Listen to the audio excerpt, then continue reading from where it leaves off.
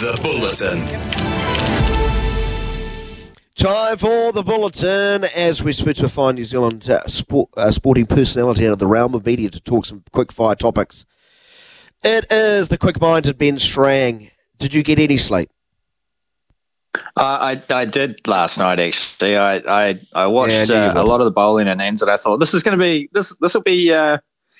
be tight, actually. And I woke up, and sure enough, what a performance by Australia in a very difficult game. From what you watched, what were the key storylines? In that first 10 overs, it was like two teams trying to play, opposing brands of cricket in some ways. I thought that the way that Rohit Sharma came out and just tried to bat like he has the whole tournament was impressive. But I thought that the way that Pat Cummins captained Australia, the way he set his fields, they were... What were they after 10 overs? Sort of 75 for 2 or something like that. And I think they saved about 20 runs with outstanding fielding in the ring. So many boundaries saved, or fours turned to twos. They were brilliant. I just thought the fielding really set a standard for Australia early. And then when Cummins did come into bowl, as the skipper, he was brilliant again. Restricting India on that ground was impressive. And then, the way Travis Head obviously took over with the batting is amazing as well. But I think if you bring it back to Pat Cummins, his captaincy was absolutely superb. Yeah, he was spot on, and you're spot on to highlight that. I thought he was excellent and just made a mockery of all the critics of his captaincy in a 50-over spell. And the fielding was just ridiculous. And the Travis Head catch is a game changer. The neutral in me, because I was trying to take the neutral perspective, I was so cut because Rohit Sharma looked like he was going to go absolutely NATO. I was wondering the same thing. That I think he played just an unbelievable pull shot for 6 against Hazelwood, and I think in the semi-final it was when he charged down and lofted Trent Bolt for 6 over cover, and you thought, okay, India are on here. And it's when he played that shot, despite the man being out, and put it 15 rows back. It was like, oh man, Rohit Sharma has turned up again. This could be an absolute masterclass. And despite the wickets falling, despite I think they were 81 for 3 in the 11th over. It was like, okay, Australia have fought really well here. They've got early wickets, but that key wicket, Virat Kohli, has not been taken yet, and until Virat Kohli is out, I don't know, if he goes and scores 100, I don't see Australia winning it. But for them to then get him in those middle overs when India were consolidating, there's a huge wicket from the captain himself to bowl. Virat Kohli may have been played on, but just again, it came back to Cummins and that incredible fielding display. And like you said, that catch from Head was just phenomenal to get Rohit Sharma out. So, so much that they did right in the field set up that win with the bat. I've been sent a homework assignment from Logan, producer extraordinaire. I have to name a tournament team tomorrow. Goodness. I don't know what to do. So I've got Sharma opening. Who do I have next to him? De Kock or Head? Should I put De Kock in or the Head? Which one? Travis? Yeah, that's or De Kock. I think Travis. He played fewer games, but his impact on this team was massive. So I would take the Head over De Kock. Okay, take Head over De Kock.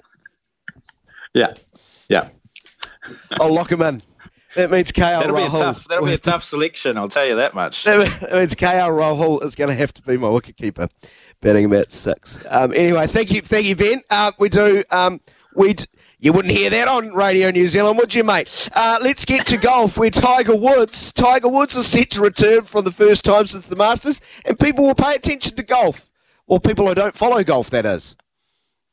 Well, yeah, and I was just talking to Logan about that. I mean, the crowds don't seem to have been very good the last few weeks of the season. No one's turning up to watch the golf, and so with Tiger back, I can assure you that people will be turning up to watch the golf. But I will tell you one thing. If I was out with injury and I wanted to pick a tournament to turn up and play at, I'm definitely going to the Bahamas. I mean, that's that sounds like a perfect situation to come back into golf out on the beach in the Bahamas. Fantastic. That would be delightful. But in all seriousness, it's a great thing for golf to have Tiger Woods back and involved. I see he's been doing a lot of caddying for his son.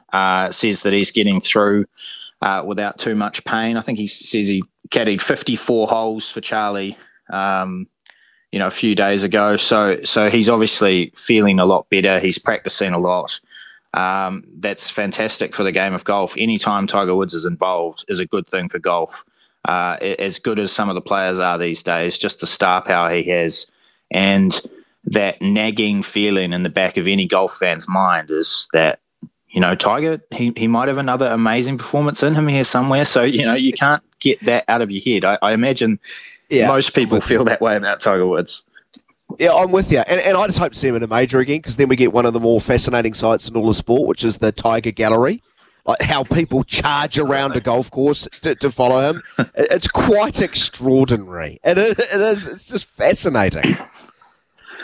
Yeah, it's like those images you see of the Black Friday sales in America after Thanksgiving, where people are just going absolutely nuts trying to get the cheap TVs and stuff. That's what they're like on the golf course. They're just absolutely charging around trying to get the best view of Tiger. It's astonishing. Hamish McLennan has gone from the chairmanship of Australian Rugby. Pretty bad year. He instills his man in the form of Eddie Jones. It goes all Pete Tong, eliminated at the group stage. They blow their budget at said World Cup. Eddie Jones quits and likely link up with another. And then, 6 states, send a letter of no confidence. I'm surprised he actually fought tooth and nail until late last night. I'm not surprised that he fought tooth and nail, but I'm also not surprised that this letter has finally arrived. It's so strongly written as well, but I mean, it's simple yet very strong, and should have given him no option. The fact that he had to be sacked in the end is kind of astonishing. But they say, we do not believe Mr. McLennan has been acting in the best interests of our game. We no longer have any trust or faith in his leadership. I mean, this sort of stuff, it's incredibly strong. They do not believe that he's been, overseeing best practice governance. This is all very strong stuff, and that's probably not even getting into some of the performances on the field. The captain's call he made to bring in Eddie Jones, the way that the community game is apparently going over there, it's almost non-existent at this point. They've brought in a new chief executive now, which I think will be, very important. There, it's Daniel Herbert, isn't it? The former Wallaby, I think. Yes, it is. He says that he wants to. I think the community game is one of the focus, and they want to get people back playing rugby. And I think that's going to be one of the most crucial things for Australian rugby, is to get people back and interested at a younger age, so that they have a talent pathway. And it's just that interest that isn't there at the moment. They're getting absolutely slammed by every other sport.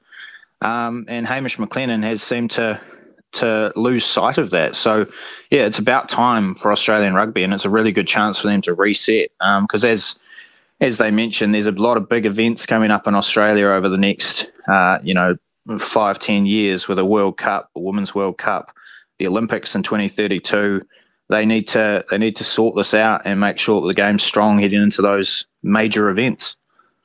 Ben Strang is with us. I'll get you out on this one. The Breakers lost to the Hawks yesterday in the ANBL. They had a great win over the Jack Jumpers in Tasmania on Thursday, but lost to the Hawks, who are at the foot of the ladder. So I'm going to pull out one of my old favourites, my warning chart. Based on the fire warning system, how worried of the Breakers should we be? Low, moderate, high, very high, extreme? Well, it's probably on that little cusp of high and very high, I think. They're just not the team that they were last year. It seems pretty obvious. They're languishing towards the bottom of the table. Their performances, just haven't been that good. The Jack Jumpers win was a bit of an outlier. Yes, they've got a few injuries, and that's not helping, but I don't have a heck of a lot of hope that they're going to turn things around and end up having a really good season. I'd love to be proved wrong, but I just don't have much hope in that at the moment. That's why I have it very high to extreme, orange and red, because I factor in injuries too. I hope I'm wrong. Yeah. I hope I'm wrong, and I will be delighted if I am wrong. Ben, thank you very much for playing along. You're a good sport. No, thank you. Thank you. Look forward to the home summer now. That'll be fantastic.